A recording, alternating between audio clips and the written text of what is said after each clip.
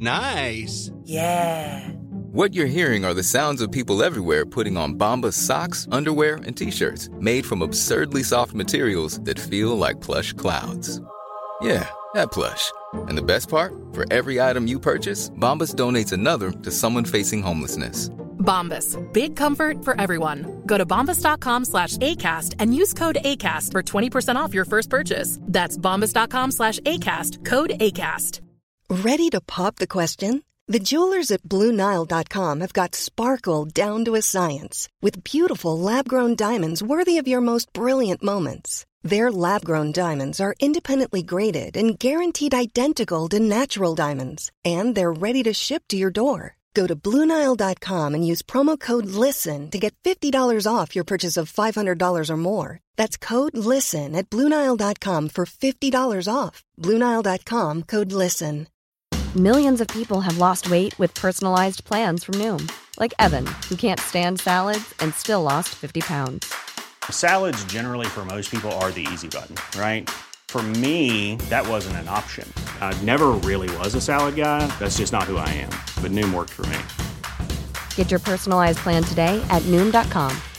Real Noom user compensated to provide their story. In 4 weeks, the typical Noom user can expect to lose 1 to 2 pounds per week. Individual results may vary.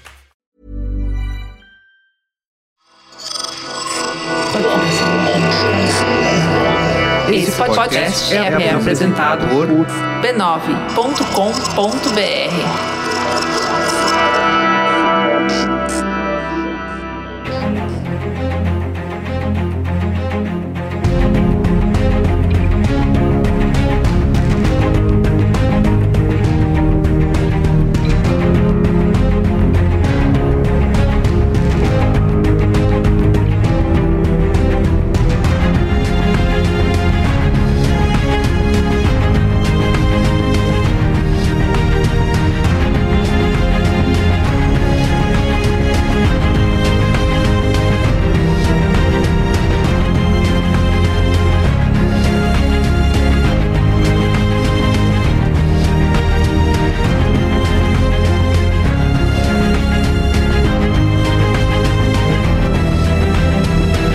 Olá, Carlos Merigo, esse é o Cinemático número 75. Estou aqui hoje com Jéssica Correia. E aí, parças? Pedro Estraza. Fala, galera. E Robson Bravo. Voltei. Ah, é verdade, tá de volta. Semana passada eu estava trocando meu esforço de trabalho por dinheiro. Em outro estado. Ai, meu Deus do céu, mais valia, né? Exato. Eu fui... Vejam só vocês, eu vendi minha participação, meu tempo de participação no Cinemático por uma estadia em um hotel e umas latas de refrigerante, basicamente. É que já é mais do que você ganha aqui. É mais, exato. Eu botei na balança, ó.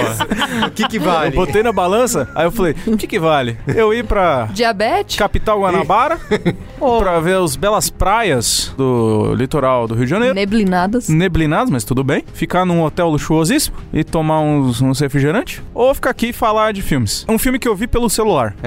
Aí eu falei, bem... Com o Ultimato passando na tela grande. Puta, da hora. A hora do Thanos é foda, bicho. E vocês ouviram a voz do Pedro aí, quase morto? Tá difícil, cara. Passou as últimas 72 horas na CCXP, certo? Preso num auditório, vendo galera gritando a cada 5 segundos, você começa a perder meio que a noção da realidade, assim, uma hora. Porque vocês são bobo. Você pode acompanhar a cobertura lá no B9, certo? No B9, Stories, a gente tem até site. Stories até com pau. Nossa, a gente quebrou o Stories do Instagram, assim, a gente testou todos os limites daquela isso, plataforma. As bolinhas sumiram, virou uma linha, assim, isso, de novo. Tipo a galera que tá subindo o filme no Stories. E bom destacar que nossa amiga aqui, Bia Fiorotto, né? Nossa, fez uma ótima cobertura. Exato, foi cobrir lá a galeria Artists Alley, né? Alameda dos Artistas. Mostrou todo mundo, marcou todo mundo nos Stories e a galera ficou louca lá. Nossa. Foi muito legal mesmo. Que é a melhor parte da isso Comic Con, que eu ia falar. né? Sempre penso que a parte que realmente vale a pena é ver os artistas novos aí, os quadrinistas. Muito bem. Galera desenheira. Bom, estamos aqui hoje reunidos nesse episódio cinemático. Vamos falar de 2 filmes, né? Uhum. 2 estreias da semana. Uma na Netflix, que é a História de um Casamento, que chega forte, né, Pedro Estraza? Chega chegando aí, já tá. Chegando. Ainda mais no dia da gravação de hoje, né, que tivemos certos prêmios malucos aí que deram grande força. Isso, filme novo do Noah Baumbach. E também As Golpistas, né? O Hustlers. Isso. Que passou aqui em alguma... Não, ele estreou direto, demorou um tempinho pra estrear, na verdade, mas agora chegou finalmente e tá indo bem até, aparentemente. Tá mirando o Oscar, né? Tá chegando bem. Dirigido pela Lorene Scafaria. Muito bem. Mas antes, quero aqui aproveitar e divulgar a família B9 de podcasts, tá bom? Sim. Você pode acessar podcasts.b9.com.br. Inclusive, eu não sei se eu falei aqui no Cinemático, eu sei que eu falei no Braincast. Tivemos... A Apple Podcast selecionou 3. Não falou porque não deu tempo. Não deu tempo? Não, foi depois da última gravação. Foi depois, exatamente. Não, falou Não, sim. foi antes. Falou? Eu lembro dela falando, foi tão legal! É verdade. Então falou sim. Vale falar de novo, ó. Foi selecionado 3 das nossas produções. Sim. Como melhores de 2019. É isso aí. Né? O Mamilos, o Braincast e o Beleza Pra Quem. Show. Meu nenê. Isso aí. B9 sempre figurando aí, né? Exatamente. Então, se você ainda não ouve, pode acessar podcasts.b9.com.br. Sim. Tá bom? Show. Então vamos lá, vamos falar de História de um Casamento? What I love about Nicole, she is a mother who plays, really plays. What I love about Charlie, he loves being a dad. He loves all the things you're supposed to hate, like waking up at night. She knows when to push me and when to leave me alone. He never lets other people keep him from what he wants to do. Dad, you're too far. I know. It's not easy for her to close a cabinet. He's incredibly neat. She's brave. He's brilliant. He's very competitive. História de um Casamento. Fala aí, Pedro, sobre o nosso diretor Noah Baumbach. Noah Baumbach, né, que é esse proto-Woody Allen da vida aí, né, um cara que... Como que é? Proto-Woody Allen da vida. É um cara... É frequentemente comparado a esse cineasta aí, celebrado e um pouco agilizado hoje em dia, né? Que mostra os dramas dos nova-iorquines, né? Drama da galerinha que não é classe alta, mas também não é classe baixa. 30 e poucos, né?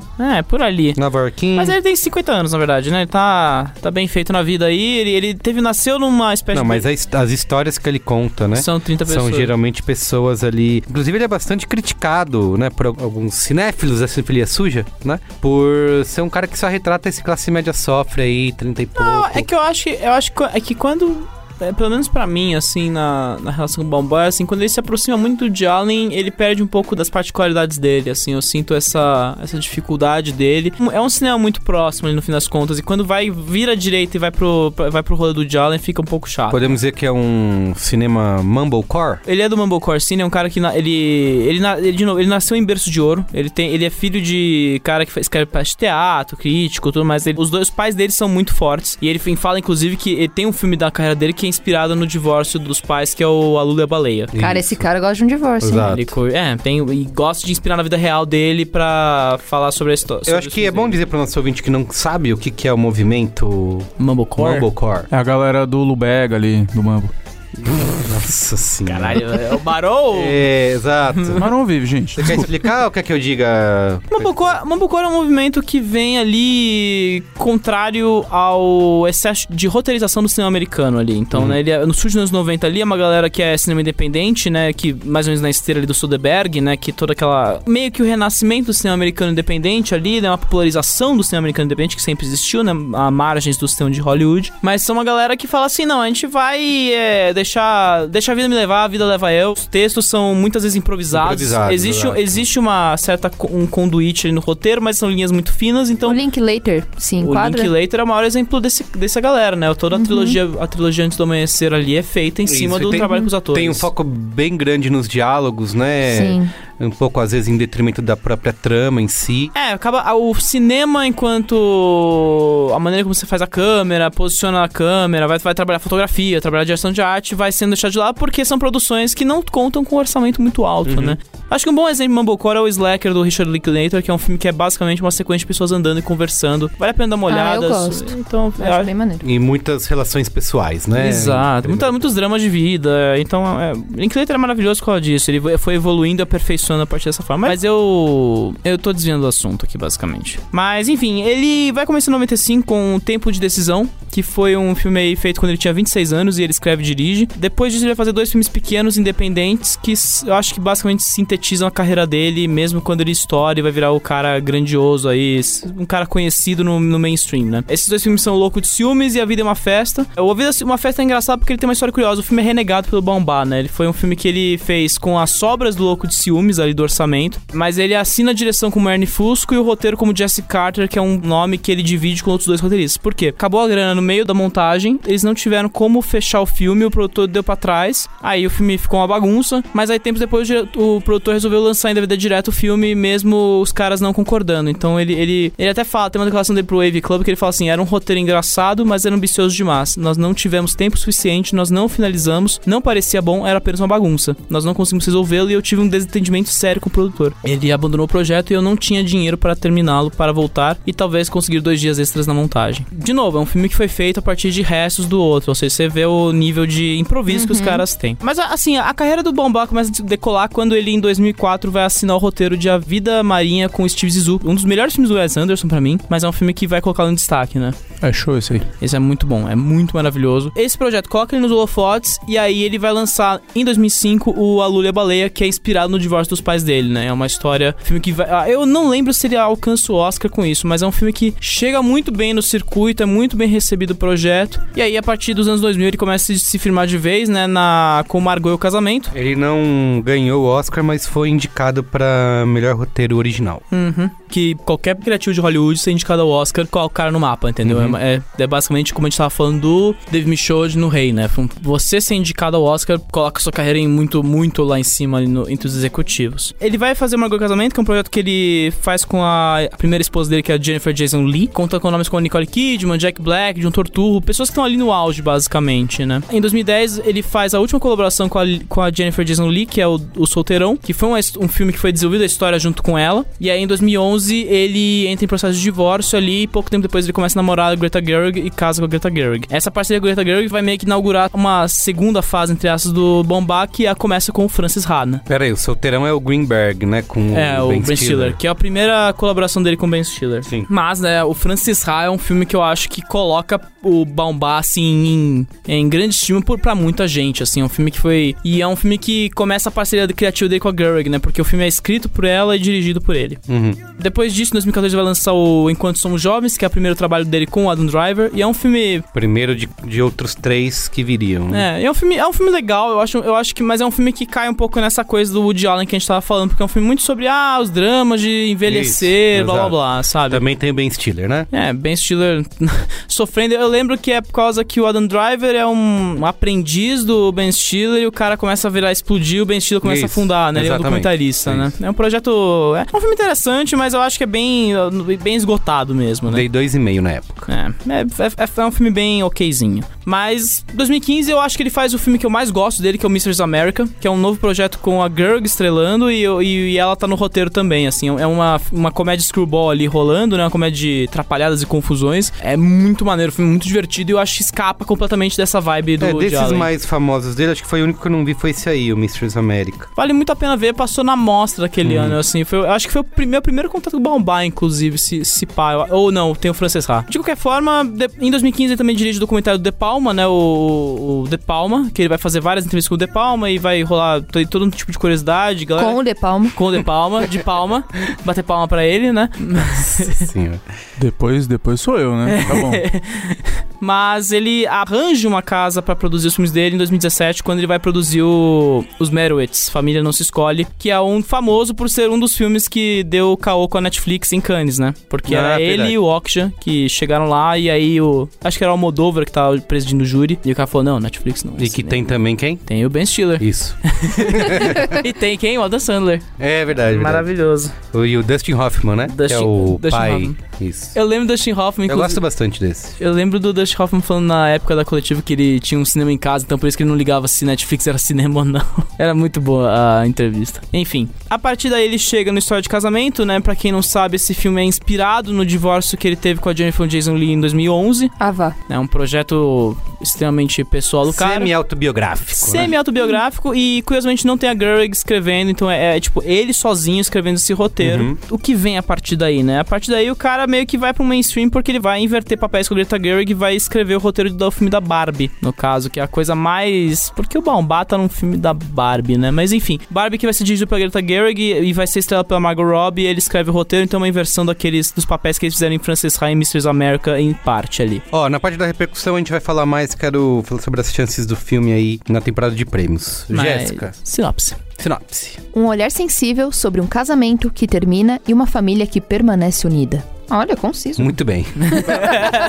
Parabéns por essa sinopse. Muito obrigada. Isso aí. Apesar de tirar aqui um pouco, né, da chance da Jéssica poder fazer sua interpretação. Você viu? Mas vai ter outro hoje. Isso. Vai ter outro mais longo aí, relaxa. Muito obrigada. Bom, História de um Casamento tá aí com uma repercussão super forte, não só da crítica, né, como também do público, e principalmente é um dos mais cotados na temporada de prêmios, junto com o Irlandês, que a gente falou na semana passada. E Dois Papas. Isso. Tem sido... Dois Papos na Netflix, né? É verdade. Estreia então, Netflix dia 20. 3 filmes aí da Netflix liderando a temporada de premiações. Bom, no Letterboxd o filme tá com uma média de 4.3, no Rotten Tomatoes 97% da crítica aprova e 83% do público, e no Metacritic 94 de 100. Não temos dados, né? Netflix, né? Então, obviamente... Só tem dados quando vai bem. Exatamente. Ou seja, daqui 2 semanas, quando o filme estiver bombando, né? Porque tá tendo bastante meme na internet, eu acho que... A Netflix liberou dados do irlandês, né? Foram 13 milhões, eles dizem, né?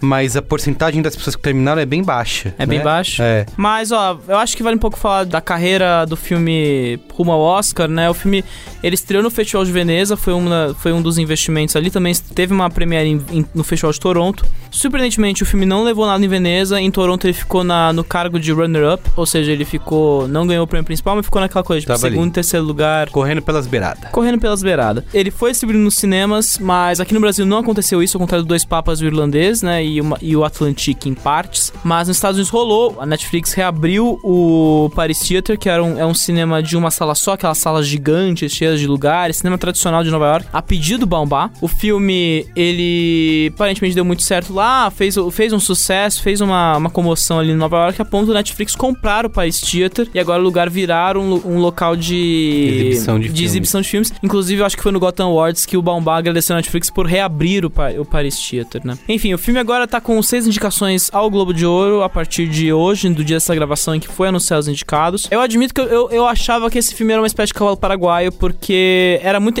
me surpreendia um filme desses ser bem recebido nos festivais, mas não levar nada, sabe? Você pode dizer quais foram as indicações ao Globo de Ouro? O filme teve 6 indicações ao Globo de Ouro, incluindo melhor filme, melhor ator pro Adam Driver, melhor atriz para Scarlett Johansson, melhor roteiro pro Baumbach, melhor trilha sonora e melhor atriz coadjuvante pra Laura Dern. Trilha sonora que é do Randy Newman. Randy Newman, né?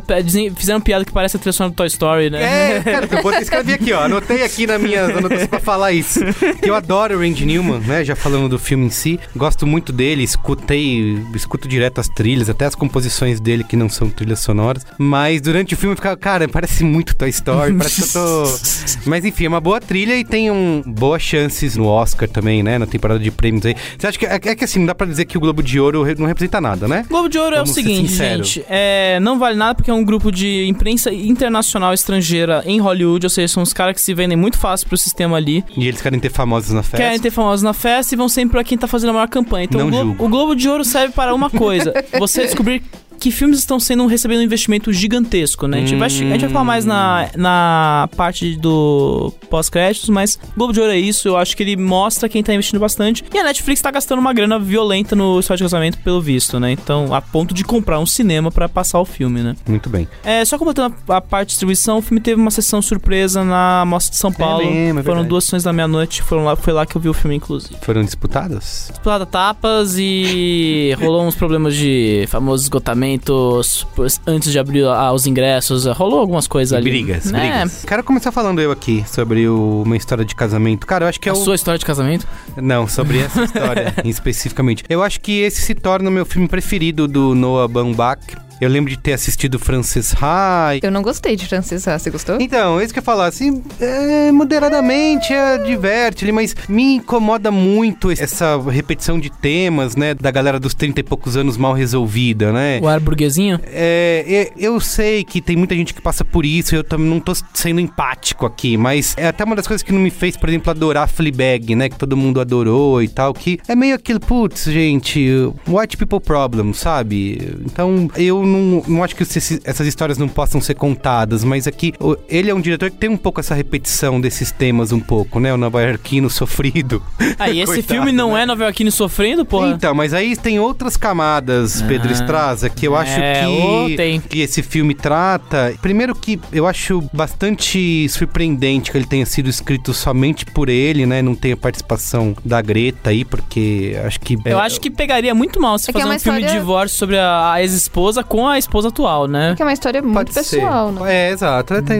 Faz sentido. Mas o que me surpreende é pela sensibilidade, né? Que ele trata o tema e por fazer com que ele conte os dois lados, né? Do divórcio, né? Tanto da esposa quanto do marido, e fazer isso com sensibilidade, com respeito. Com respeito, com humanidade, com sinceridade. Eu consigo sentir tudo isso durante o filme, inclusive destacar aspectos do divórcio que parecem bastante detalhes e mundanos, mas que ao mesmo tempo são muito doloridos, né? Sim. Eu acho que ele consegue fazer isso, e apesar de ele mostrar ali esses personagens que causam dor e sofrimento um ao outro, é um paradoxo, né? Porque ao mesmo tempo é bonito. É uma história de amor sobre um divórcio, né? Então, eu acho que ele consegue tratar disso de uma maneira que eu nunca tinha visto no cinema. Eu acho que talvez um dos filmes mais famosos sobre isso é o Kramer versus Kramer, né? O filme mais destacado que ganhou o Oscar, né? Exatamente. E eu acho que ele traz um Kramer versus Kramer atualizado, né? Ele consegue trazer uma história de divórcio para os nossos tempos de hoje, né? E com isso, ele discute muito, né? Eu tava assistindo o filme com a Ju, uma das coisas que ela falou que o filme levanta muitos temas, que levanta muitas horas para discussão, que inclusive é o próprio sistema em si que foi criado, né? Sim. Que ele foi criado de uma certa forma para proteger a mulher, né? Que isso é falado no filme, né? O sistema é criado pro cara não abandonar a família e a mulher e o filho ou a filha ficam sem nada. Então, o juiz e todo o sistema judicial é feito pra, você vai ter que pagar, acabou, não tem discussão. E aí o filme traz um outro caso, né? De um cara que é presente na família, que o cara não quer sair fora, e ele simplesmente, esse sistema faz de tudo pra que esse cara não seja, digamos, entre aspas, beneficiado, ou que não tenha um tratamento igual. E o filme consegue discutir isso com brilhantismo, né? Inclusive o papel do advogado e da advogada, que é feito pela Laura Dern também, de forma incrível, nossa, né? ela tá maravilhosa. Exato. A Dern, quando não tá... Em que momento ela não tá incrível na carreira, né, cara? Ela abraça, toma um espaço de tela ali que é impressionante. A Laura Dern, assim, abrindo aspas, ela é uma atriz super versátil, uma atriz que sabe muito bem o que faz nos papéis, assim, é impressionante o alcance dela de atuação, assim, como ela pode fazer a voo do Star Wars até o ponto de virar uma advogada super agressiva no História de Casamento, saca? A personagem dela é um guia muito bom pro filme, assim, porque ao mesmo tempo que ela tem ali uma ironia, uma acidez, né, e tudo é meio, tem até um humor, né? Ela é meio Big Little Lies, né? Isso, Eu achei parecido. E só que ela vai pontuando as coisas que são, digamos, as injustiças, né? Ou tem as coisas um que diálogo muito importante nesse filme. Então, cara, eu gostei muito de ver... como ele conseguiu tratar esse tema de uma maneira tão sensível e ao mesmo tempo tão profunda, sem criar heróis, né? Sem criar vilões. Não tem Você fica ao mesmo tempo ali entendendo os dois lados, sabe? Sim. Eu acho que isso já é uma grande... um avanço, né? Um avanço, exato. Eu posso ter meus problemas, mas eu nessa parte concordo. Não é como se o cara fosse criar uma coisa super caricata, super maniqueísta. Não, ele de jeito tenta nenhum. procurar algumas coisas. Eu tenho meus problemas, mas vamos chegar lá. Eu gosto muito da abertura do filme, que ele faz aquele ritmo, né? Que vai contando por que ama o outro, né? Que foi um pedido do terapeuta, inclusive. E como ele consegue criar esse ritmo ali no início com essas duas cenas. E depois ele vai retomando vários daqueles pontos que cada um escreveu na sua carta. Ele não esquece aquilo, né? De algumas maneiras eu até me surpreendi, assim, putz, é verdade, eles tinham citado aquilo. Cara, então acho que o roteiro desse filme, acho que cada linha dele que é escrita pra trazer tanto esse... Ele não perde o estilo, né? Acho que o diretor não deixa de ter aquele estilo que ele trabalhou nos outros filmes. Várias sequências de discussão. Exatamente. Né? Mas eu acho que ele aprofunda como ele não fez nenhum outro filme que ele já dirigiu até hoje. Enfim, quem quer dizer? Eu.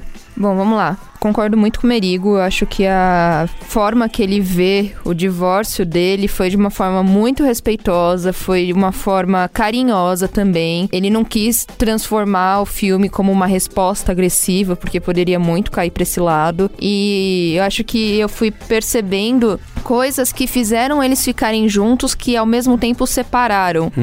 Por exemplo, ele era um cara extremamente controlador e ela era uma pessoa extremamente permissiva. Quando essas pessoas se juntam, pode dar muito certo, mas também quando começa a dar errado, começa a dar muito errado.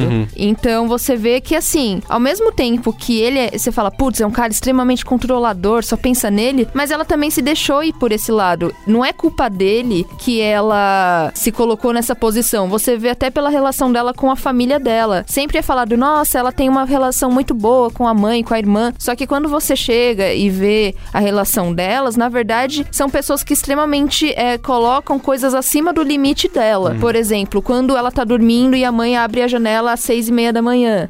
E falando aqui, a gente acorda às 6:30 da manhã. Ela não queria acordar. Só que ela não tem força, digamos assim, o suficiente, não é da personalidade dela, enfrentar esse tipo de coisa. Então, várias relações dela com outras pessoas refletem como ela era como esposa dele. Eu acho isso muito interessante, assim, de prestar atenção. O filho, eu acho que ele é um papel muito importante, como ele tá numa idade que prefere a mãe. A gente sabe que existe, né, esses saltos de crescimento das crianças que elas vão preferir em um momento depois vão preferir outro. E nesse momento que passa o filme, ele tá no momento em que ele prefere a mãe, é muito ruim pro pai. Porque tudo estraga, né? É o que caga o divórcio e um relacionamento é ter filhos, né? Porque se você não tem filhos, o divórcio, gente, é fácil, é barato. E o roteiro é bem preocupado em mostrar isso, né? Como não tá nenhum dos dois lá sendo mesquinho ou fazendo conta pra saber quem fica com o quê. E aí você vê como a burocracia que encarece o processo, né? Que eles falam, a gente não quer advogados, mas vai chegar num ponto que não dá mais pra fazer aquilo sem advogados. Isso, alguém tem que dar o primeiro passo. Dar o primeiro passo e aí ele fica, putz, não achava que ia ser assim, mas eventualmente precisava acontecer alguma coisa. Então você vê várias formas que ele também jogava. Não dá pra fazer tão amigável quanto parece, né? Isso, assim. Exato. Vai ser um processo doloroso. É um processo doloroso. Então você vê que várias coisas importantes ele joga pra debaixo do tapete pra suprir várias outras necessidades dele, enquanto ela também tá tentando se encontrar no momento da vida. Assim, eu acho que é muito bem construído os dois personagens. É muito profundo. E que é muito beneficiado também pela força do elenco, né? Nossa, porque os dois estão incríveis, o elenco, né? É a melhor parte do filme, né? Eu acho que existe... O Adam Driver e a Scarlett Johansson, eles tiram muito material de um texto que eu acho nem tão forte, assim, nem tão sólido quanto vocês acharam. E, cara, ele também tem um elenco de suporte muito forte, com a Laura Dern, Ray Liotta, o próprio Lauda, que tá com Parkinson. O negócio eu acho que a Scarlett Johansson, quando ela faz esse papel mais apagadinho, eu acho ao mesmo tempo estranho. É igual ver ela em filmes do Woody Allen, sabe? Não é minha parte preferida. Pra mim, a Laura Dern, assim, é outro nível de atriz. O próprio Adam Driver é outro nível de ator. Não tô falando que ela não é uma boa atriz, mas nesse projeto, eles se sobressaem muito e ela fica muito apagada. Você sente uma disparidade aí de talento, não sei se essa é a palavra. Acho legal nessas horas até lembrar que a Scarlett Johansson nunca foi indicada a um Oscar, né? Apesar de ser uma grande estrela de Hollywood. Julgo. Ela nunca se destacou, né? Ela nunca fez algo assim, meu Deus, eu acho. Mas agora é a chance dela. Diz aí, Pedro, o que você achou? Então, Pedro, vale dizer aqui para nosso amigo ouvinte, Pedro, antes da gravação, foi escorraçado ali pela Juva Lauer. Juliana queria tirar minha cabeça fora. Falou, assim, você não pode falar mal desse filme porque você não tem idade, você não tem vivência. Olha. Fala aí, Pedro. Aproveite para mostrar que você pode sim. Ninguém vai te calar. Não é nem a questão do divórcio assim, que me incomoda, mas acho que me incomoda um pouco a questão de perspectiva do filme, né? Que é o que você até chama a atenção, né? O filme é escrito pelo Baumbach sozinho ali, e ele vai dar uma visão dele sobre o divórcio. Mas o filme fica tentando se encenar como uma coisa que quer dar espaço pros dois ali, como os dois estão passando pelo cena de divórcio. Mas no fim, o filme acaba sendo sobre a experiência dele no divórcio ali, E tem uma coisa que você falou, uma frase que é assim, por mais que eu não preciso ter vivenciado um divórcio pra poder gostar ou não e poder falar sobre o filme, certo? E você falou sobre que quer que o filme, que o cinema tem que te levar... O cinema tem que proporcionar uma experiência pra você, né? Ele universaliza a experiência do olhar ali, no fim das contas, né? Por isso que entra a questão do espaço, do tempo, né? Porque ele dilata todas as sensações porque é a perspectiva de uma pessoa, no fim, que tá ali por trás, né? A teoria do autor, no fim das contas, né? Cara, eu acho que o Baumbach tem esse lado de autor, né? Ele vem de um espaço, ele cresceu em Nova York, ele teve uma experiência de vida tranquila, né? Teve espaço pra crescer, ele não viveu dificuldades econômicas ali, então ele teve essa formação de autor, né? Mas esses filmes em que eu nunca vi a Lula e a Baleia, né? Mas este filme que ele vai flertar com uma coisa semi-autobiográfica, eu acho que seria muito mais honesto ele assumir uma perspectiva dele mesmo. Não estou falando por isso, por consequência que tinha que ser uma coisa maniqueísta. Não é. Eu acho que é justo. Eu falo de novo, é um filme que humaniza as relações ali dentro. Mas o filme tenta ser o tempo todo aquela coisa dos dois lados e, no fim das contas, e eu fico brincando muito sobre isso, mas no fim eu acho que eu falo uma coisa que eu sinto que o filme é, que na verdade o filme é uma experiência dele sofrendo ali, porque a esposa tá indo com o filho pra Los Angeles e ele se recusa a deixar o espaço dele de nova-iorquino, aquela coisa, o ambiente cultural de Nova York, pra ir pra Los Angeles, que é uma coisa em teoria falsa, né? O drama de nova-iorquino de viver em Los Angeles, né? Você sai daquele lugar cultural verdadeiro, entre coelhinhos voadores, né? E o filme é sobre isso, é uma disputa de espaços, no fim das contas. Tem um momento ali, previamente, é uma certa treta que a gente pode até... Eu acho que acho melhor falar nos spoilers, que ele enquadra os dois em cena, ele na cozinha e ela na sala. E, cara, você vê a divisão feita pra mostrar os dois ambientes, né? Enquanto ela tá na sala, um lugar espaçoso, ensolarado, que reflete Los Angeles, né? Todo aquele ambiente acalorado e receptivo, ele tá na cozinha, no escuro, num lugar fechado, muito apertado ali, no escuro, que é uma coisa nova-iorquina, né? Nova-iorquina é aquela coisa meio frenética de grande metrópole, né? Então, o filme é sobre a experiência dele, no fim das contas, né? E assim, não é que, não, porque você tá falando da matéria de divulgação. Não, eu tô falando uma coisa que o filme, no começo, introduz, né? E quando ele mostra as cartas dos dois, o que eles gostam nos outros, ele tá falando assim, olha, esse filme é sobre as duas pessoas, né?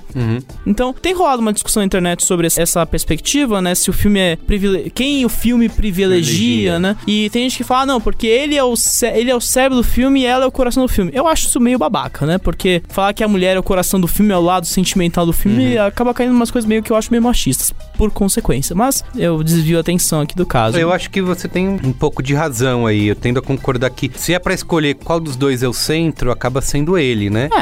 Ele tem os momentos dramáticos mais fortes, no fim das contas, né? E a Jéssica até comentou uma coisa que eu concordo. A Scarlett Johansson fica um pouco apagada porque ela não tem grandes momentos dramáticos. Não tem. Parece que ela não tem tantas vontades, né?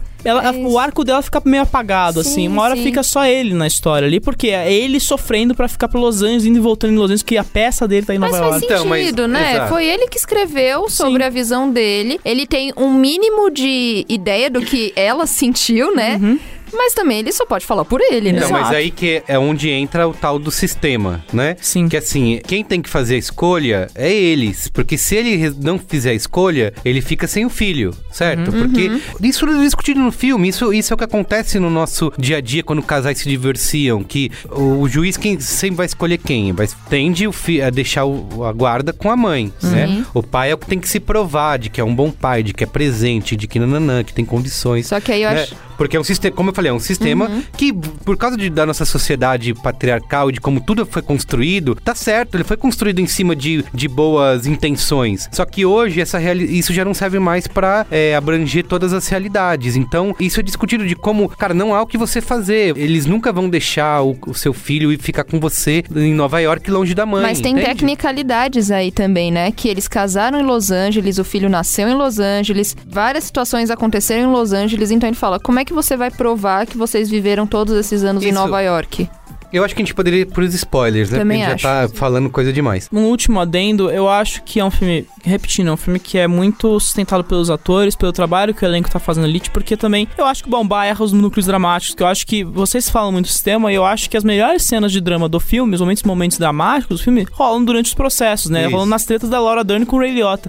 Porque existe uma certa treta que a gente vai discutir nos spoilers, que eu sinceramente achei muito meia bomba o negócio ali. Achei uma coisa que fica muito deslocada, eu acho que não fica difícil. não é uma explosão que ele planeja no filme. Ele abre esses temas, cara, e deixa aí, ele não tá ali pra finalizar esses temas, ele tá contando a história dos dois e de como eles vão acabar essa história de amor do divórcio, né? Sim. Agora, toda essa outra parte que você acha meia bomba, que tudo bem, pode ser, não discutiu, não se aprofundou tanto, só pra fazer o comparativo, eu acho, assim, eu não sou o maior fã de Antes da Meia-Noite, não é meu favorito da trilogia, mas assim, as tretas do Ethan Hawke e a Julie Delpy ali, que também é um filme sobre divórcio, no fim das contas, apesar de ter várias teorias sobre aquilo ser, são muito mais fortes e muito melhor orquestradas ali, muito melhor trabalhadas que as que rolam entre os dois ali, no fim das contas, entendeu? Então é só pra ficar no comparativo mesmo. Tá.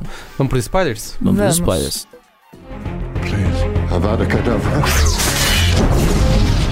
I am your father. A boy's best friend is his mother. What's in the fucking box? I see dead people. Damn you all to hell!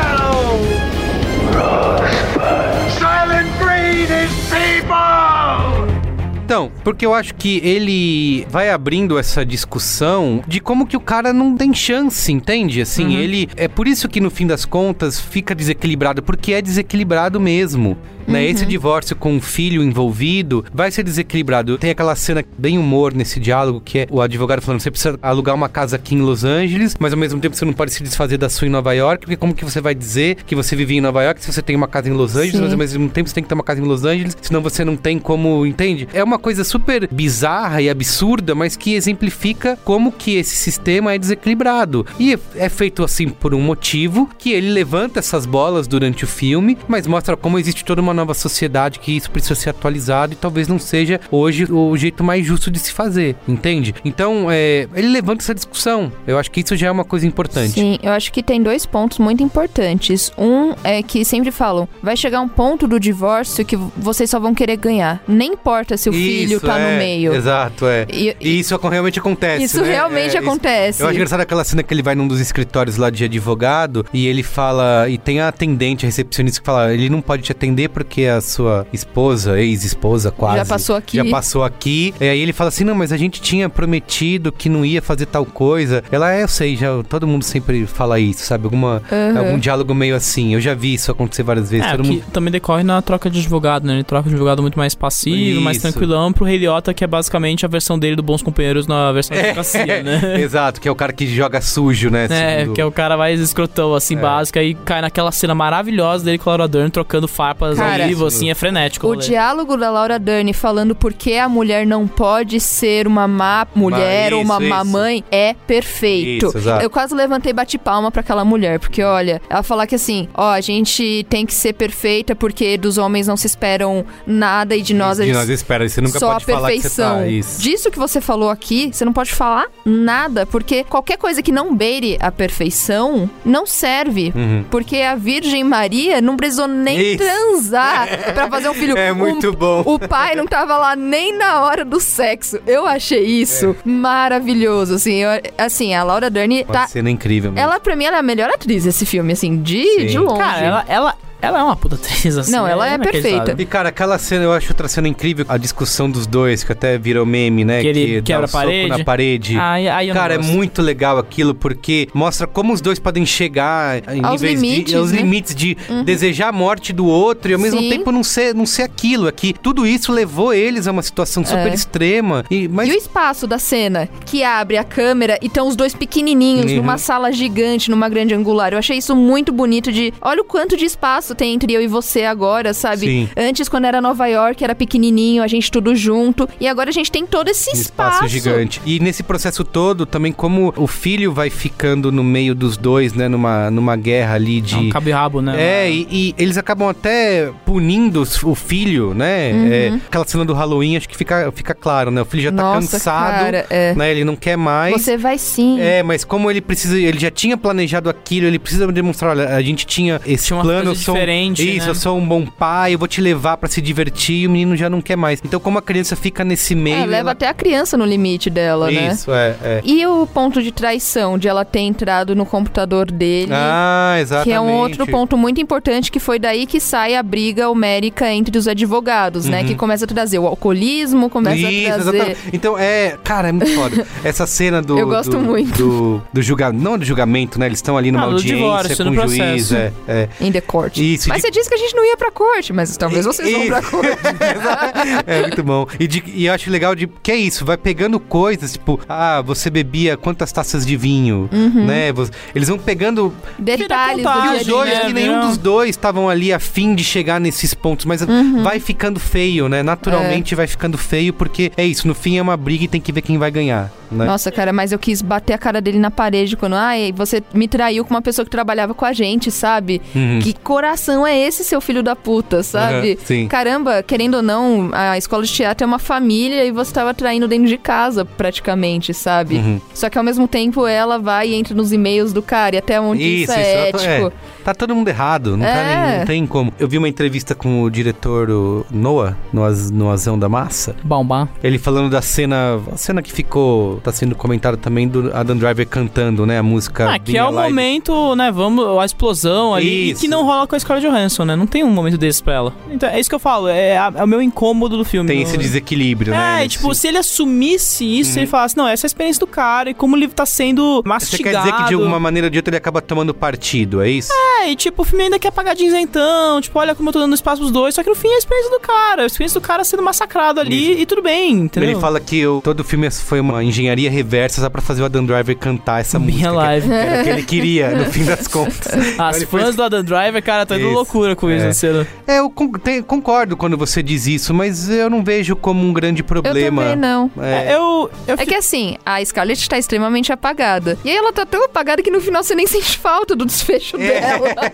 O desfecho dela foi ela tendo a carreira dela com um namorado no final, e era aquela vida que ela queria, basicamente. Então, mas tudo bem. Nada é explorado a partir disso. E assim, eu acho, discordo de você do ponto dela estar, assim, apagada no filme. Eu acho que ela está bem, mas eu acho que ela não tem momentos dramáticos fortes como o Adam Driver. Ela não tem uma explosão de fúria. O cara que tá tendo explosão de fúria, ele tá se perdendo controle na situação, né? Mas assim, além disso também, eu acho que o filme eu acho que ele tem um erro de foco ali, porque eu acho que o filme mora mais no processo do divórcio em si, saca? Ele quer fazer aquela cena dos caras fechando a porta, ele quer jogar mais no simbolismo ali, que o Bamba adora fazer sutil, né? Nenhuma sutileza nessa cena nossa, super forçadíssimo, né? Cara. Cara, o filme ganha vida quando tá no processo, quando tá com a Laura Dern, quando tá com o Ray Liotta ali, entendeu? Tá bom, vamos dar notinhas aqui, que a editora tá, vai. Tem mais um, gente. Isso. Vamos lá, vou dar 4 estrelas. Chique. Opa, chique, Ele tá querendo contrastar com o meu 2,5 aqui, basicão. Olha, acho que eu vou dar um 4 também. Boa, isso aí. Aqui, ó, que é time. Ainda assim, 3,5 na média cinemática. Muito bem, ficou ainda bem. Ótimo. Ainda bem que eu dei o 4 aqui, a Jéssica também, pra poder balancear essas balbanzetes do caralho aí. Eu não vi, mas se eu tivesse visto, eu teria dado 4,5 só pra balancear o Pedro. Vamos lá falar de As Golpistas. Front hook, ankle hook, knee hook. From here you can do the carousel,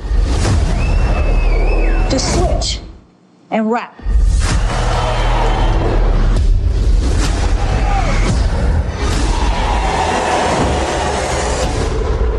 Fala aí, Pedro. As Golpistas, que é um filme de uma longa gestação, porque o filme foi assumido pela Annapurna em 2016, mas aí por conta de uma certa crise do estúdio, o famoso Omega Ellison não conseguiu fazer sucessos, né? O filme foi parar na STX Entertainment, que é um estúdio bem pequeno de Hollywood. Quem conhece o estúdio deve ser fãs daquela franquia Boneco do Mal, por exemplo. É o genérico do genérico do Chuck, exato. Entendeu? Tanto que o nome é Boneco do Mal, não tem nenhum nome. Ué, é boneco. Boneco. E As Golpistas aí é baseado num artigo da New York, né? Isso, The Hustlers at Scores, The Ex-Strippers Who Stole From Mostly Rich Men and Gave to the Well Themselves, da Jessica Pressler, de 2015, né? Mas o filme é da Lorena Scafaria, que foi chamada para esse projeto, inicialmente para só roteirizar o projeto, mas aí ela fez o pitch pro Will Ferrell e Adam McKay, que são donos do projeto, e ela conseguiu assumir a direção do filme. Ela é uma americana de New Jersey, ela tem 41 anos, e é uma pessoa que começou um pouco tarde na carreira aí, porque ela tem uma formação em teatro, então eu acho que a primeira parte da vida dela como trabalhadora foi no teatro. Ela desenvolveu peças, estrelou peças, escreveu peças em Nova York. Nos cinemas, ela começou em 2008 a carreira, quando ela foi chamada pela Focus Features pra fazer o Nick and Nora, Uma Noite de Amor e Música. Ela escreveu esse filme. Ela é meio mais ou menos, né? Legal. Tem o Michael Cera. Comentário.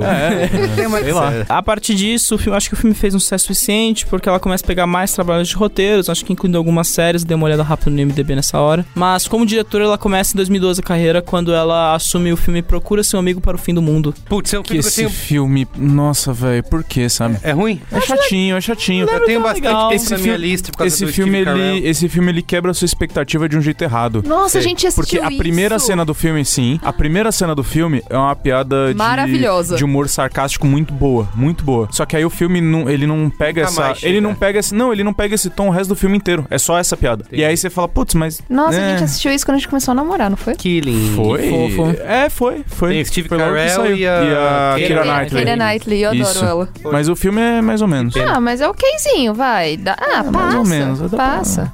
Se não estiver fazendo nada... Filmes para se ver no avião. Tipo isso, não estiver fazendo nada. Se não estiver fazendo nada Se estiver fazendo nada mesmo, você não tem 3 horas pra gastar no filme do Scorsese. Você tem Coringa ou o Melhor Amigo do Fim do Mundo aí pra ver? Eu vejo esse aí. Eu também. Eu também. Muito bem, continue.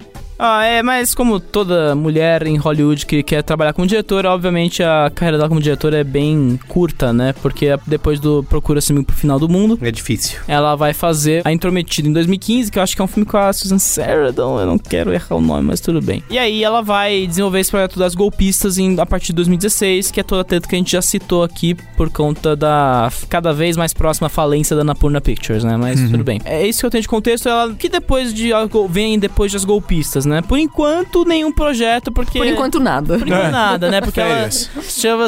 de novo, mulher em Hollywood só se fode, né? Chama Recesso de Final de Ano. Que, aliás, isso é uma das questões aí, né? O Globo de Ouro que teve indicações hoje, não teve uma mina. Mas de novo, Natalie Portman, 2-3 anos atrás, falando These are all the male nominees, né? Mas... Nada mudou. Caraca. Ela vai escrever ela é uma das roteiristas do Summer of Love, que é, em teoria, o novo filme do Evan Reitman. Mas... Ela é roteirista? Tá. Uma das roteiristas. Mas tem outros 2 caras, acho. Então, Vai lá, Jéssica, sinopse. Cansadas dos abusos do trabalho, um grupo de strippers decide virar o jogo contra os homens de Wall Street. Quando o esquema começa a dar certo, elas embarcam em uma onda de poder e glamour, mas a ambição toma conta e ameaça as amizades, ao mesmo tempo em que a lei coloca o plano em risco. Só boa sinopse hoje. Gostei. Repercussão aqui no Letterboxd, a média é 3.6. Boa. No Rotten Tomatoes, 88% da crítica aprova versus 65% do público. No Metacritic, 79 de 100. É uma carreira nos cinemas que tá indo muito bem, obrigado, né, pros padrões da STX, que eu acho que vai ser o maior sucesso da carreira do estúdio até agora, porque o estúdio é definido por ou filmes muito ruins com bilheteria muito boa, então aqueles filmes de terror muito podreira, ou filmes muito chiques que ninguém vê e todo mundo acha uma merda, entendeu? Teve um orçamento baixo, né? 20 milhões de dólares. 20 milhões de dólares, apesar de ter trocado de estúdio, que não é pouca merda aí, né? E arrecadou quanto? O filme até agora tá com 150 milhões de dólares acumulados ao redor do mundo, que é pra caralho. Caramba. Sendo que nos Estados Unidos foi 104 milhões de dólares. Então o filme teve um mínimo. É uma história bem americana também, né? Fala do crash da bolsa. Mais um desses filmes de Wall Street, né? E no Brasil ele foi muito bem depois de passar 2-3 semanas sendo adiado aí. Chegou a 1,4 milhão de reais no primeiro final de semana. Chegando ao impressionante 4º lugar em meses que tá meio difícil, porque ficou atrás de Uma Segunda Chance para Amar, do Paul Feig, que foi 1,6 milhão de reais. Os Parsas 2, que continua lá no topo, com 1,6 milhão de reais. E, quem diria, olha só, a Disney de novo dominando o Brasil, Malévola 2, que voltou à bilheteria com 1,8 milhão de reais acumulados. Muito bem. E aí? Quem quer começar falando? Que eu comecei o outro. Eu vou dizer que eu tava curioso com esse filme. Eu acho que tava... Não sei, foi um filme que brotou no radar do nada, né? Assim, foi meio isso mesmo. Ele apareceu. Eu lembro que teve... O trailer foi anunciado um mês antes de sair, e aí a partir daí as pessoas... Nossa, olha todas as minas fodas, né? Olha a Cardi B, olha a Lizzo, olha a Constance Wu, a Jennifer Lopez, né? Aí o filme ganhou um momento no Oscar, né? Começou a ganhar várias indicações em prêmios específicos, aí começou a ser sentido, incluindo no Globo de Ouro, né? Onde foi indicado agora a atriz coadjuvante para Jennifer Lopez. Então eu cheguei no filme aí, curioso pra ver, e eu admito que, apesar de ter um filme com problemas básicos ali, vou deixar pra discutir isso mais à frente. Eu acho interessante como é um filme que escapa um pouco do viés super corridinho do filme de Wall Street, né? Que a gente viu nessa segunda metade com o Lobo de Wall Street e o Grande Aposta. Mas tem um pouco, né? Mas ele escapa, porque ele não é aquela coisa super acelerada, montagem louca. Porque elas não estão na Wall Street. Exato. Mas ele tem muito... Ele é produzido, né, pelo Will Ferrell e o Adam McKay. Ele tem muito ali uma... Ele tem a pretensão. Ele tem a o Grande desejo, Aposta, né? Quase que um spin-off da Grande Aposta. Não, rola um discurso meio patético ali no fim falando, olha como Wall Street é escrota e a gente tá só tentando fazer nosso dinheiro aqui, né? Que é meio exagerado ali na afirmação. Eu acho interessante como a Scafari reorganiza o filme ali de Wall Street que ela tem pra um esquema meio filme de máfia, e como esse filme de máfia é organizado a partir de relações femininas. Então, uma relação maternal e também de sororidade. Então, eu acho muito... Não é por acaso que esse filme fala 2 vezes ser mãe é uma doença mental, no fim das contas, né? Porque nos filmes de máfia a gente sempre se acostumou com a noção de que as pessoas podem ser traídas a qualquer momento, né? Então, nesse filme, a dor do filme, as quebras de confiança são essa coisa, né? Porque existe sempre o afeto, existe sempre a relação, a conexão ali, e cada traição, cada erro é sentido por aquelas personagens, né? Então, a Jennifer Lopez com a Constance Wu fazem essa relação maternal, que é uma coisa que é sintetizada logo no começo com a cena das peles. Né? Quando, entra na minha pele, fica aqui, né? E a partir daí o filme vai evoluindo muito bem, assim. Então eu achei um filme muito tocante quando ele acerta isso. Eu acho que tem uma cena natalina que eu acho super bonita, apesar de um pouco extensa, né? Ele trabalha muito bem a favor quando consegue achar esse passo e consegue trabalhar. Então, não por acaso que a Jennifer Lopez, eu acho que ela tá muito bem no filme, né? Porque ela rouba a cena, né? Ela... E tem esses significados meio, tipo, com a realidade, né? Vai trazer o Usher, vai trazer a Liz e a Cardi B, que também... A Cardi B teve histórico como stripper, né? Então, é um filme curioso, né? Nessas relações que vai tecendo aí. Eu acho que faz o filme ser algo a mais dentro de algo que poderia ser muito banal, entendeu? Então, é isso que eu tenho por enquanto pra falar. E vocês? Fala aí, meu. Fala aí, meu. Olha... Eu gostei, tá bom? Inesperado. Qual é a boa? Não, eu gostei bastante, inesperado mesmo, né? Porque poderia exatamente ir pra um caminho extremamente banal, de um caminho bobo. E eu achei muito legal, assim, me entreteu durante o filme todo. A Jennifer Lopez, gente, aquela mulher, cara, ela tem uma força, ela tem uma... Ela literalmente física, né? Uma hora ali. Ela tem uma força, uma presença muito forte, né? E assim, não tem como negar isso. Eu acho que as aparições no filme são bem legais, assim, pontuam bem o momento, como o Pedro falou. E sobre esse ponto de Wall Street, é muito legal ver por outro lado, né? Ver aonde esses caras que ganhavam muito dinheiro gastavam, né? Sim. Onde todo esse dinheiro ia, qual ralo que esse dinheiro caía, né? Basicamente. E, assim, filme de reparação histórica. Mas acho legal, assim, não é, meu Deus, que obra de arte, mas eu acho que vale, sim, a indicação da Jennifer Lopez. A Constance Wu tá bem também, né? Ela é mais apagadinha porque ela tem uma força poderosa da Jennifer Lopez do lado dela, então não tem muito o que fazer. Mas o personagem dela é essa pessoa também, mais né? Acolhida. Que faz as coisas e fala assim, mas sei lá, não vamos pensar, às vezes são pessoas boas, não sei o que, ela não é a pessoa... É a filha, né? No fim das contas. E eu acho que a forma que é relacionada com as famílias, né? Como que o dinheiro entra como solução de problemas e depois como um grande problema, é o que sempre é em rolê de filme sobre dinheiro, né? Sim. Acaba caindo um pouquinho no clichê, no né? clichê, mas também não é ruim pro filme.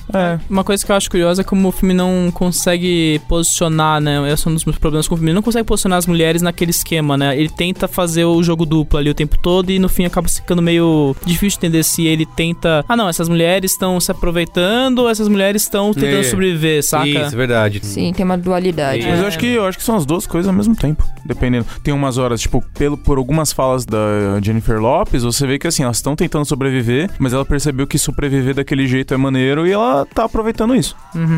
Quem melhor canaliza tudo isso é a Jennifer Lopez, no fim das contas. Ela como fica definido o filme, né? A Constance Wu vai perdendo a confiança nela, mas ainda tem o afeto, né? Porque a Jennifer Lopez, no final das contas, ela é meio que a grande cabeça do esquema. Do que elas estão fazendo ali, do esquema, né? Eu gosto muito de como o filme começa com aquela aura meio showgirls, meio Magic Mike. E depois... cara, o espetáculo da Jennifer Lopez ali no pole é foda, cara. Tem que parabéns a Jennifer Lopez. E depois acaba se transformando numa coisa mais Scorsese, assim, quase uns bons companheiros com strippers. Sim. É tipo isso, chegando no clube, toda cheia de pé. Exato, eu adoro, toda pimp. Botando dinheiro um aqui no outro. Isso.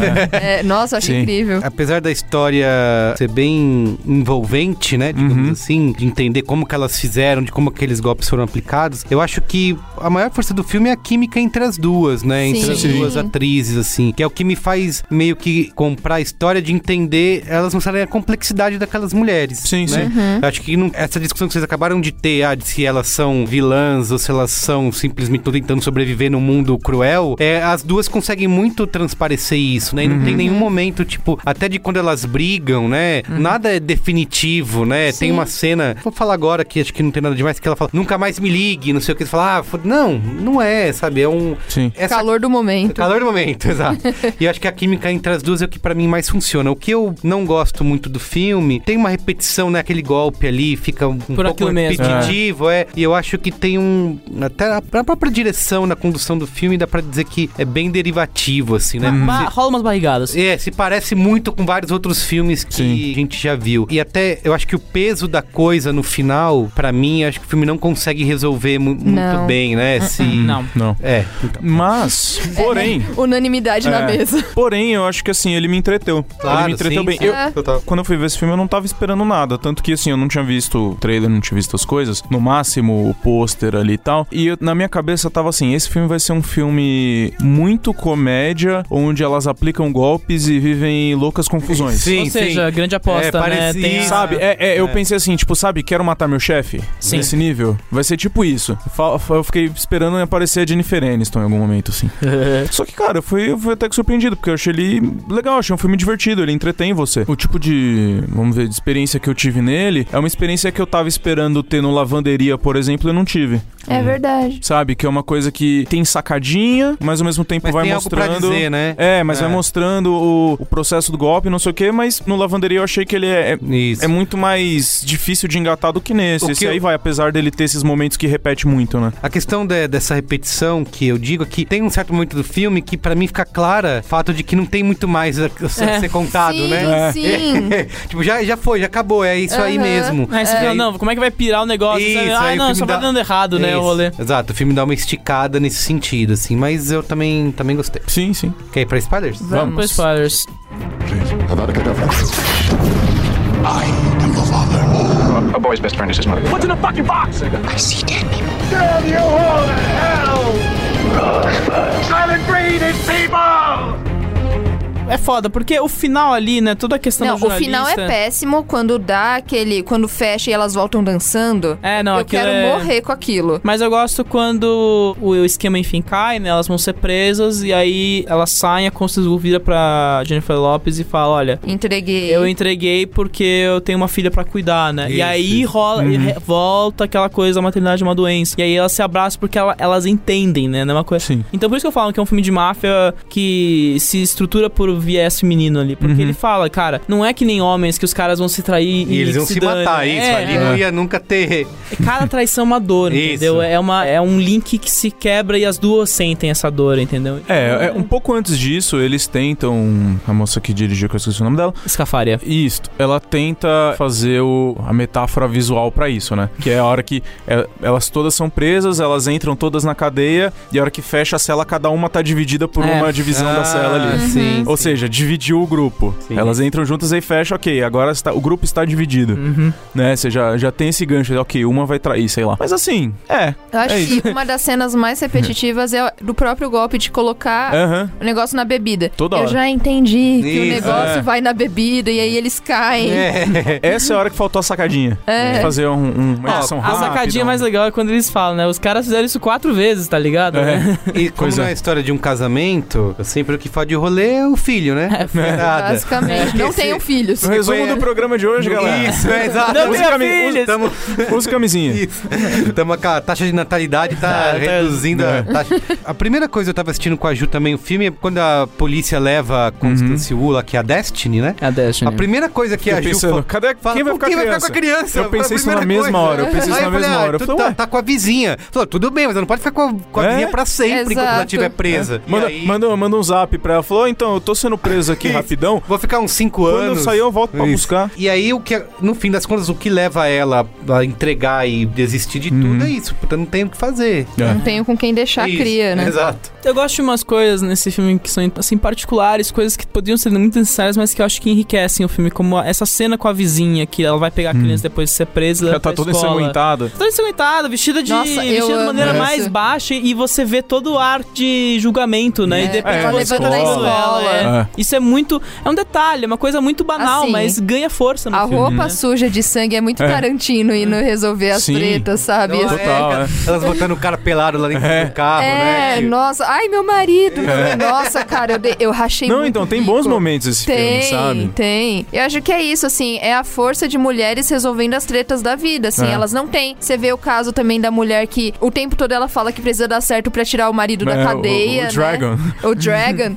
Então você vê que, assim, a força das mulheres nesse filme é o alicerce de tudo, né? Elas que fazem as coisas continuarem e, assim, cara, esses caras fazem uma grana gigantesca e a gente vai tirar proveito disso, porque, assim, não vai fazer tanta diferença. Depois do crash da bolsa é que eles realmente param de ir, passam golpes nelas, né? O cara que deu 3 notas de 20 lá no final. Isso. E a maneira como elas são pegas, né? Que é com um dos caras que... Porque é isso. Por que elas nunca são pegas? Porque o homem não quer admitir. Até um policial não quer admitir. Não quer admitir que foi passado pra trás por uma mulher, né? Tipo, é vergonhoso, que até porque ele tava lá no strip, no clube de strip. Às vezes o cara é casado. Então ninguém fala. Então elas continuam fazendo. Tem uma cena maravilhosa, né? Que o cara vai levando ligação pra dentro, né? Que tá com a esposa, ele vai levando pro banheiro lá na sauna, tudo mais.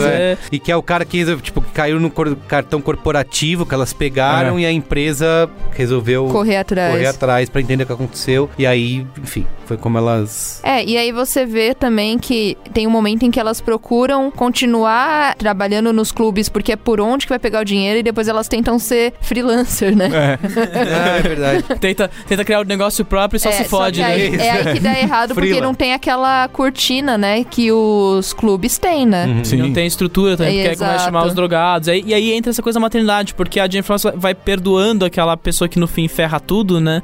Porque ela não quer se desfazer daquela pessoa, que ela tem um carinho por aquela pessoa. Uma coisa que eu obviamente não entendo a economia do negócio, mas que a personagem da Jennifer Lopez, que é, como é o nome dela? É a Ramona. Né?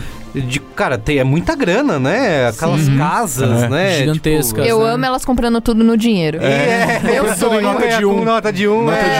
Meu sonho. Então, e até porque, cara, quantos golpes elas têm que dar? Quanto dinheiro tem que dar? Mas aí depois elas falam que, tipo, sei lá, numa noite lá, foi lá e passou 50 mil, o outro passou não sei quantos mil. Então, tipo, você vê que é um montante enorme. Depois que elas começam a botar o negocinho na bebida lá. Aí tem o momento química do mal, né? Que elas fazem... Faz panqueca de... Breaking Bad, muito bom. Uma outra cena que eu gosto muito é o lance da pele, né? Que a pele significa essa... proteção e poder. O ritual de... passagem do poder. E fala assim, você é agora uma mãe também, né? Você também cuida dessas pessoas. E aí começa a desvencilhar o De Niro ganhando o anel no outro filme. Opa, se você não viu o filme aí, desculpa, hein? Ele ganhou spoiler aí, hein? Vocês concordam que o filme não sabe terminar de forma alguma? Que do nada entra aquela cena de dancinha lá que não faz o menor sentido?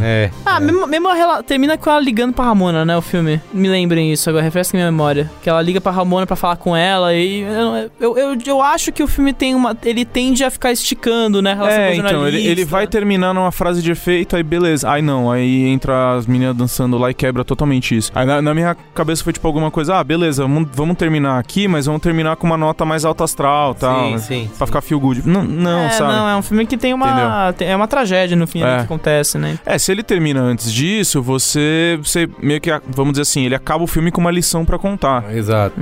Se depois ele pula pra cena da dancinha, ferrou. Ele tenta repetir aquele início, né? Que é todo... malemolento. Isso, neon strip. Mas não funciona, não. Falando em dança, eu acho que vale a informação de que, apesar de estar previsto no roteiro aquela cena, a Jennifer Lopez é toda a dança orquestrada por ela. Ela que fez todo a... Lógico que ela é perfeita. Ela é Jenny on the Block, cara. Caralho, Baby Shark. Muito bem, notinha, eu vou dar 3 estrelas. A gente tá combinando? Olha só! Eu também sou. 3 estrelas. Eu vou dar 3 estrelas também. Eu dou 3 estrelas também. Olha só. É o mais fácil de todos. Média 3. You can't handle the truth!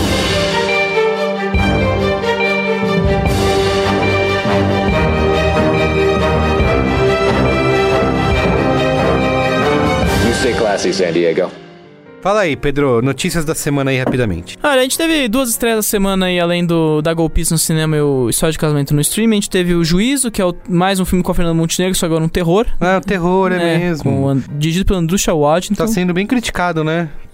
Eu achei que ia ser mal recebido. Eu vi uns comentários das internas aí que tava uma bomba o filme, mas funcionou aparentemente o filme. Também teve o Brooklyn Sem Pai Nem Mãe, que é o projeto de estreia do Edward Norton, que foi indicado ao Globo de Ouro hoje. Motherless Brooklyn. Edward Norton, que é esse cara que tratou com todo mundo de Hollywood, né? Ele gosta de pagar de autor, né? Aí ele ficou meio deslocado por uma década. A gente sente isso nos filmes, né? Ele deixou de ser o cara A-list actor pra ser esse cara independente, fazer os projetos, né? Dizem que ele tem um ego meio gigante. Além disso, tivemos aí 2 premiações importantes rolando nessa última semana. Primeiro é o American Film Institute. É um prêmio do Instituto Americano de Cinema, né? E só pra vocês terem uma ideia, né? No Oscar no ano passado, 5 dos 8 indicados foram nomeados pro FI, mais o Roma, que ganhou um prêmio especial, ou seja, eram 6 de 8. Os únicos 2 que não entraram foram o Bohemian Rhapsody, por motivos meio óbvios, e o Vice, por motivos meio óbvios, na minha opinião. Este ano, né? Como ficou a lista? Uma lista meio até curiosa, porque teve 1917. Tô doido pra ver. 1917, que é sobre a Primeira Guerra do Sam Mendes, né? Do Sam Mendes. Aí o marketing quer falar que é um feito em um plano só que dizem que tem um corte meio abrupto no meio do filme ali, então deve ser 2. Tal qual Birdman. Ó, também teve o The Farewell, que é o filme da Aquafina, famoso filme da Aquafina dirigido pela Lulu Wang, que não tem previsão de estreia no Brasil por enquanto. O irlandês, né? Do Martinho aí, que tá bombando, né? Tá indo muito bem, Obrigado. Tivemos o Jojo Rabbit, que vai chegando no Oscar aí, quem diria. Jojo Rabbit, muito bem. O Coringa. O polêmico. Coronga. O Coronga. O Entre Facas e Segredos, do Ryan Johnson, que estreia essa semana no Brasil, né? O Adoráveis Mulheres, da Greta Gerwig. Eu tô doida pra ver. Eu também. Bonito. Vai ter uma premiere no Rio essa semana aí, né? O História de um Casamento, que foi mencionado aqui hoje. O Era Uma Vez em Hollywood, do Quentin Tarantino. E quem diria, Richard Jewell, do Clint Eastwood, né? Que tá aí, né? Pode, não pode chegar no Oscar, né? Kate Bates pode estar chegando forte em atriz coadjuvante. Teve um prêmio especial para Parasita, confirmando que, bem, esse filme pode estar chegando no Oscar mesmo, ele tá ganhando fôlego. Pra melhor filme, né? Pra melhor filme. Agora, filme internacional já era, né? Filme internacional acho que é dele, cara. Se não for do Parasita, vai ser muito louco, né? Porque a única rivalidade ali é o Almodóvar, né? No caso, então não sabemos. Mas mais disso daqui a pouco, porque só completando a notícia que as séries nomeadas foram Chernobyl, The Crown, Fosse Verdon, Game of Thrones, Pose, Succession, Veep, Watchmen e When They See Us. Também tivemos Globo de Ouro, né? Anunciado hoje, esse prêmio meio de bosta aí que todo mundo adora exaltar. É divertido, né? É porque é legal. Vai porque vai beber e comer. Então, e rola muita gente bêbado no palco, né? Então tem desses momentos meio vexaminosos, né? Vê a galera. Então, a gente teve um Netflix dominando o espaço, né? Porque além do História de Casamento, 2 Papas e o Irlandês, nós tivemos o Meu Nome é Dolemite, melhor comédia musical, indicado ao lado de Era Uma Vez em Hollywood. Em comédia, né, cara? Cara, nada faz sentido. Que salada. De Niro foi ignorado melhor ator, o que foi uma coisa meio surpreendente. The Farewell, que é um filme americano, foi indicado ao melhor filme de língua estrangeira, só porque se passa na China. É isso aí. E o Rei Leão foi indicado ao melhor animação. Eu tô achando que as pessoas não estão assistindo os filmes.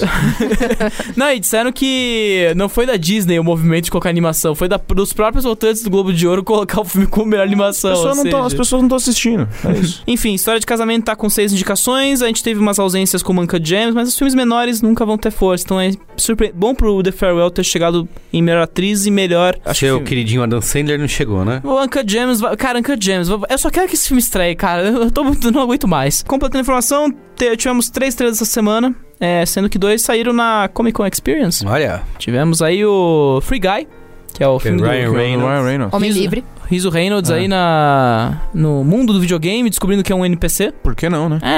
Eles vivem do Ryan Reynolds, então... E tivemos, claro, Mulher Maravilha... Pode ser o Pixels, né? Pode ser. Pode ser o Pixels aí, hein? Tem uma carinha de Pixels, né? Vamos dizer. Downsizing. Né? Antes do principal, tivemos um trailer meio lamentável de Caça-Fantasmas saindo hoje, no horário do Globo de Ouro, ainda por cima. Terrível trailer, não vejam, o filme parece... Eu vou ver sim, você não manda em mim. Eu adoro Caça-Fantasmas, mas esse filme parece ser cada vez mais desperdiçável. E tivemos, claro, Mulher Maravilha 1974 que saindo. Não faz nem sentido esse trailer. É que eu vi né, eu sou privilegiado sim, eu vi um trailer com 1 minuto a mais de cenas, então... Uau. Mas eu gostei do tom cartunesco, cara, uma parada meio doideira, ela se pendurando em raio, sabe? Isso é legal. Isso eu vi também. Que volta. Ninguém... minha teoria é que é clone. Então, tem um maluco lá, né? O Chris Pine tá de novo, né? Clone. É clone. A Mulher Maravilha. Galera, aqui temos reunião, tem que fazer uma Mulher Maravilha 2. Quem a gente vai fazer? Clone. Guerra dos clones. E tem o Pedro Pascal maravilhoso, né? caralho. Ele fazendo overacting, né? Dessa vez. O punho pro alto na TV, Nossa, cara, bicho. maravilhoso. Vai saber qual que ele fez antes, foi Mandalorian. Ele tava doido pra poder mostrar a cara e fazer... Cara, uma peruca safada.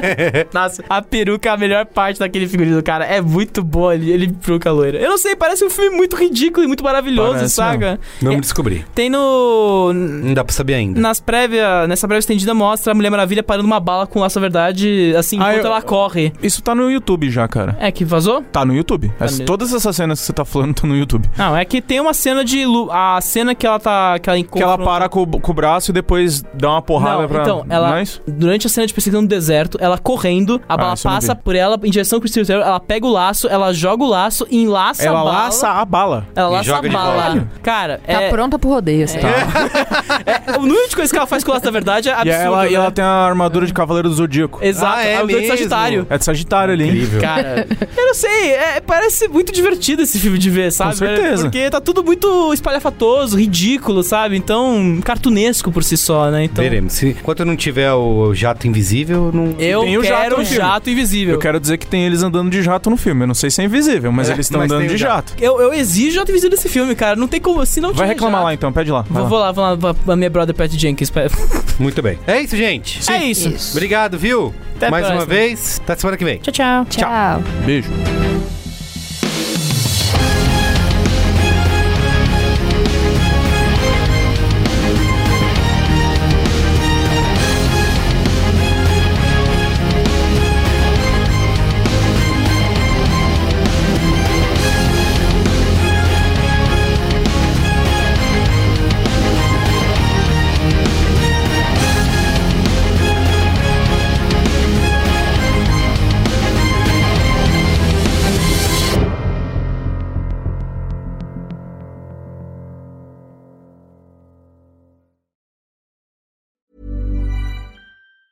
Hey, it's Danny Pellegrino from Everything Iconic. Ready to upgrade your style game without blowing your budget? Check out Quince. They've got all the good stuff, shirts and polos, activewear, and fine leather goods, all at 50 to 80% less than other high-end brands. And the best part? They're all about safe, ethical, and responsible manufacturing. Get that luxury vibe without the luxury price tag. Hit up quince.com/upgrade for free shipping and 365-day returns on your next order. That's quince.com/upgrade.